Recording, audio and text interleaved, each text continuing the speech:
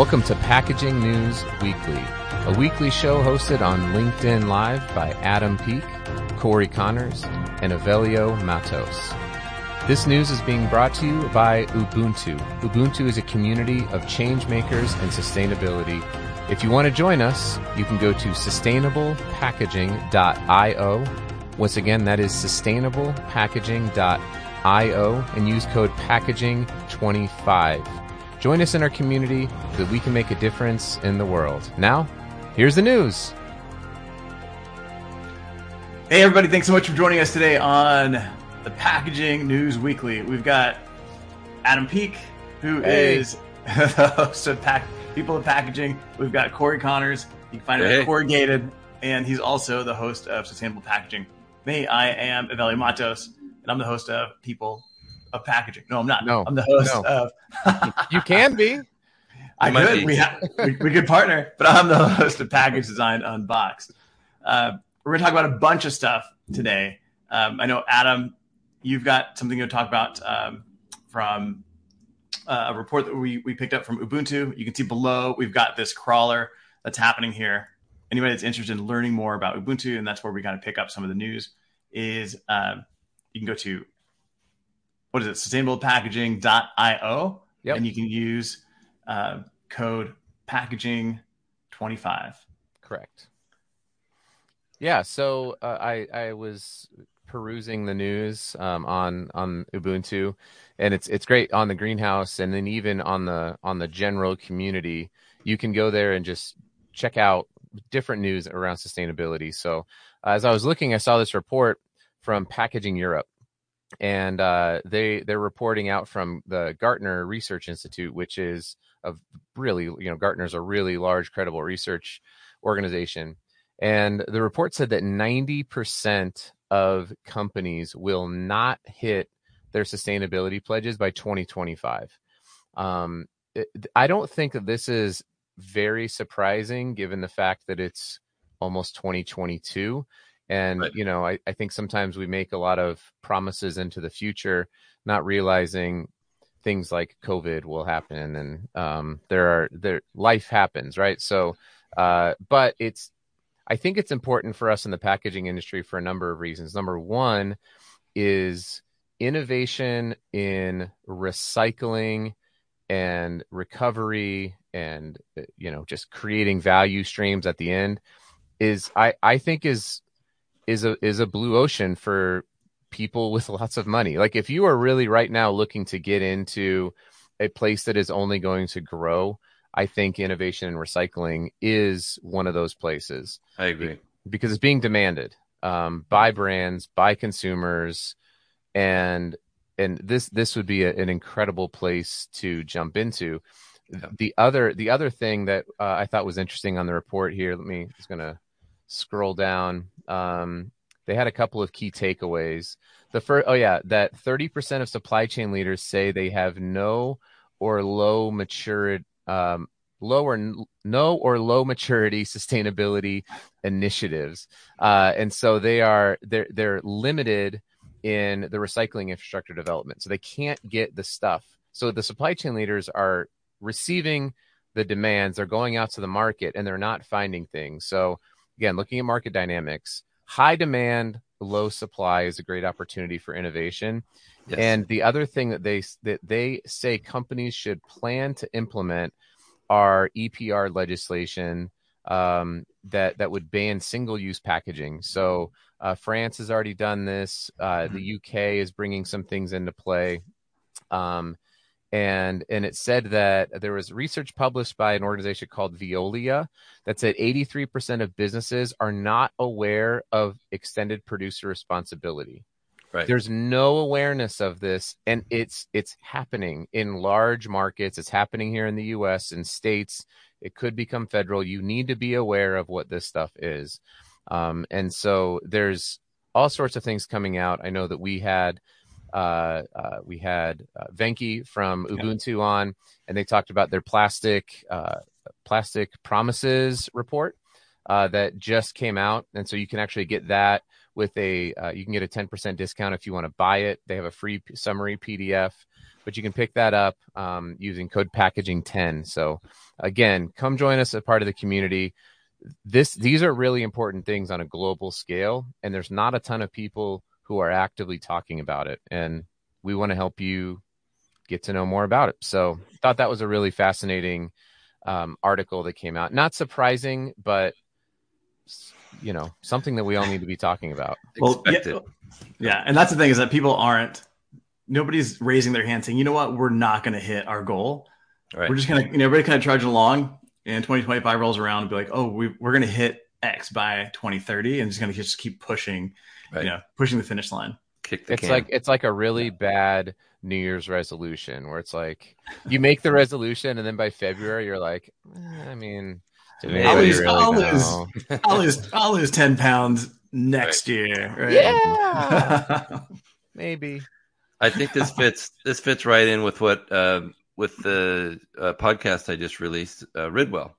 They are growing so fast they can't keep up, and what they are is an innovative recycling idea. So they actually come to your house and pick up your waste, your plastic overwrap film, your clamshells, all the things that need to go into PCR for these big companies. So I could see this skyrocketing in demand even more. And I think it's exciting for companies like, Recyclops and Ridwell that are doing this kind of thing. I agree with you 100%. We need to innovate even more in the recycling space. 100%. Corey, when you say when they're doing this kind of thing, what kind of thing is Ridwell actually doing? So they come to your house and they pick up your recycling once a week from you. And it's an Uber style system. So anybody can work for them. You just log on to the app and you apply and you get accepted as a driver. And then you go around and you do a route, at your leisure. And it's a really cool system. So it becomes a part-time job opportunity or a full-time if you want to do it all the time. And it's they cannot keep up with demand. They're working so hard to grow. They've already diverted 3 million pounds of overwrap film plastic from the landfill. That's awesome.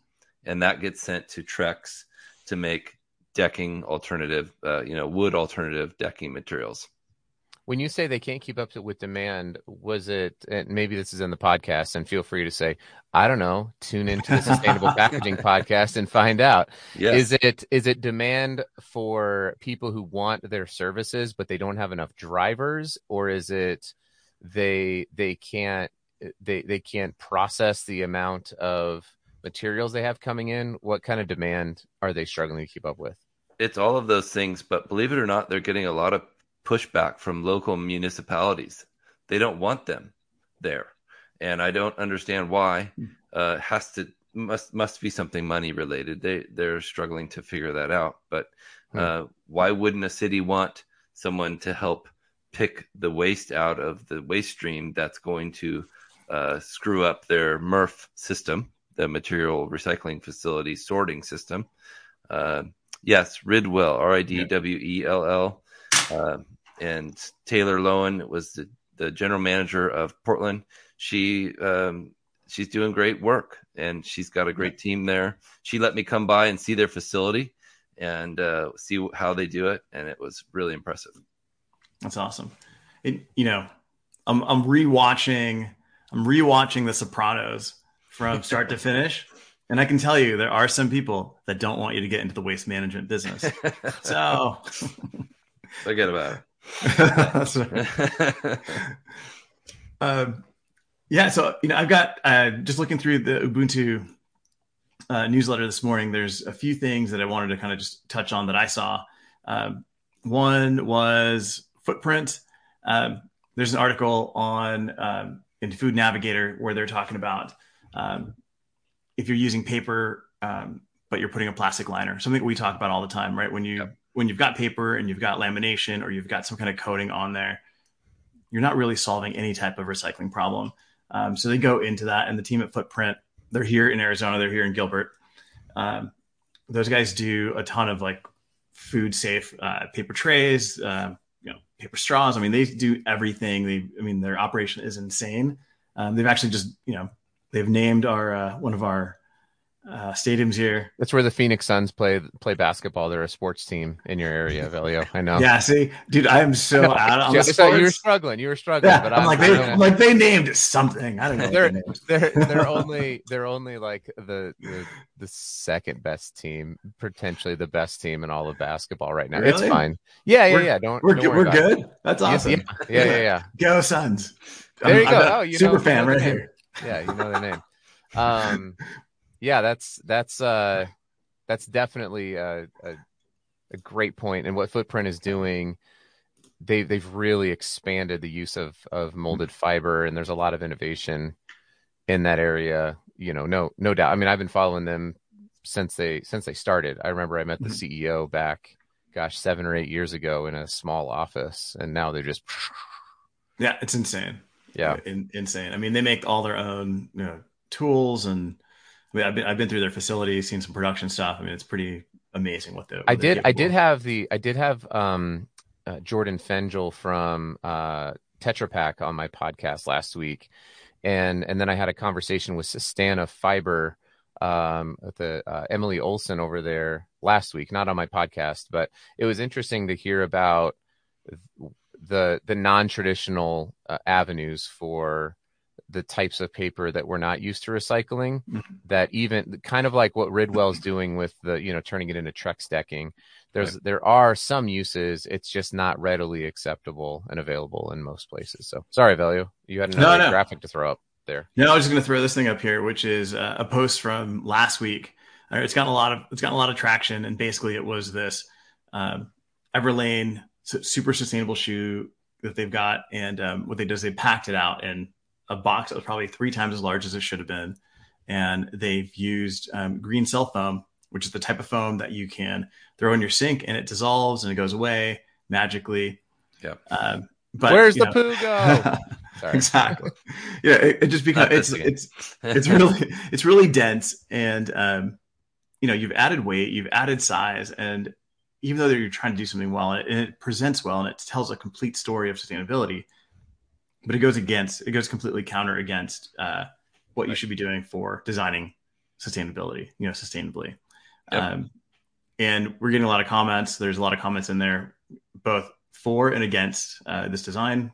A lot of people feel that the design is worth going, larger and heavier and increasing carbon emissions because it's telling a better story. And it's getting people that might not have purchased this shoe to purchase the shoe because it's elevated the look. And maybe it's introducing somebody to sustainability. Maybe it's not. But I think from a branding perspective, a lot of brands have this issue where they don't know where to go. Now, if you've got a box like this where you're using a green cell foam or a paper foam or any kind of molded fiber, well, not molded fiber, but if you're using a green cell foam and you throw the box with the foam in there without breaking it down, it won't get recycled. So it doesn't. So then it doesn't really matter. And I think that's one of the things that we're tackling on package design on Box this week is like the decisions that you make from a design perspective. But Adam, what do you think? And Corey, what do you think when you're talking to somebody that's trying to design something sustainably, but they're also trying to balance the brand and the design? Yeah, that's a tough one because you're right. Maybe it will invite someone into our community of sustainability, but I'm not an expert on shoes, but as far as I know, they're not fragile at all. And you could throw that off of your roof and of your house and your shoes wouldn't be damaged. So to me, that's over packaged a lot and very wasteful. But really cool concept, very attractive looking. If they're going for aesthetics, it's very well done. We do have a shoe expert, over here. Yeah. What do you think from a packaging perspective? Yeah, so shoe packaging, sneaker packaging specifically, does have value in not being damaged as packaging goes, because sneakers do have an entire $1 billion resale market that does exist. I don't think that these shoes don't fit into the resale world as far as I know.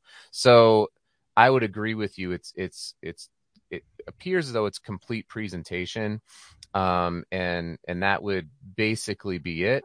So, I will say this though about sustainability, and we can all attest to this. there's always going to be a doubter or a naysayer because there's no perfect sustainable solution right now. So, the best thing that I would tell any brand is to still work through the things that we all grew up with and start with reduce. Yeah. So that is not like they can take that and iterate upon it, and they can reduce their impact. They can reduce their materials and then reuse. Can they create anything of reuse? Probably not. And then finally it's okay, well, how can this be recycled? So, that would be how I would walk them down that. But I would agree. It seems like it's overkill. It's more for design aesthetics and marketing than it is for sustainability. Yeah. Awesome. And it's 8:45, so 7:45. It's 45 somewhere. Yeah. Yes. So we're going to go ahead and wrap up. Next week, I do want to talk about article I've been reading on taking all the plastic waste and turning it into roads, into pavement. Sounds like some good opportunities there. There's also some issues that I'm sure we're going to run into. So it'd be great to talk about that. Anybody that's out there, again, if you're interested in learning more, go to sustainablepackaging.io and use code packaging25 to go ahead and log in.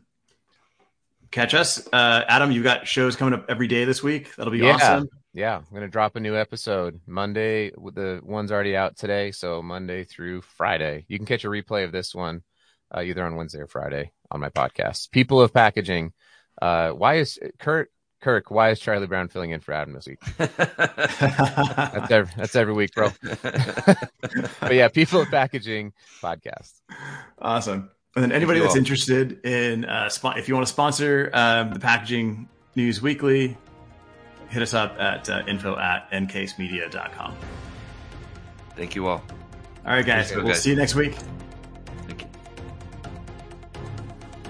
Well, that's it for the news. You can join myself, Corey Connors, and Avelio Matos every Monday morning at 8:30 a.m. Mountain Standard Time on LinkedIn. Make sure you put it into your calendars where we cover news that's being brought to you by Ubuntu. You can get your own newsletter by signing up at sustainablepackaging.io and using code packaging25. You can also get more from Avelio by connecting with him on LinkedIn or listening to the Package Design Unboxed podcast, along with Corey Connors on TikTok at Coreygated, on LinkedIn, and also his Sustainable Packaging podcast. If you want to know how you can join us as a sponsor, you can send us all an email at info@ncasemedia.com. That is ENCASEMEDIA.com. We'll talk to you next week.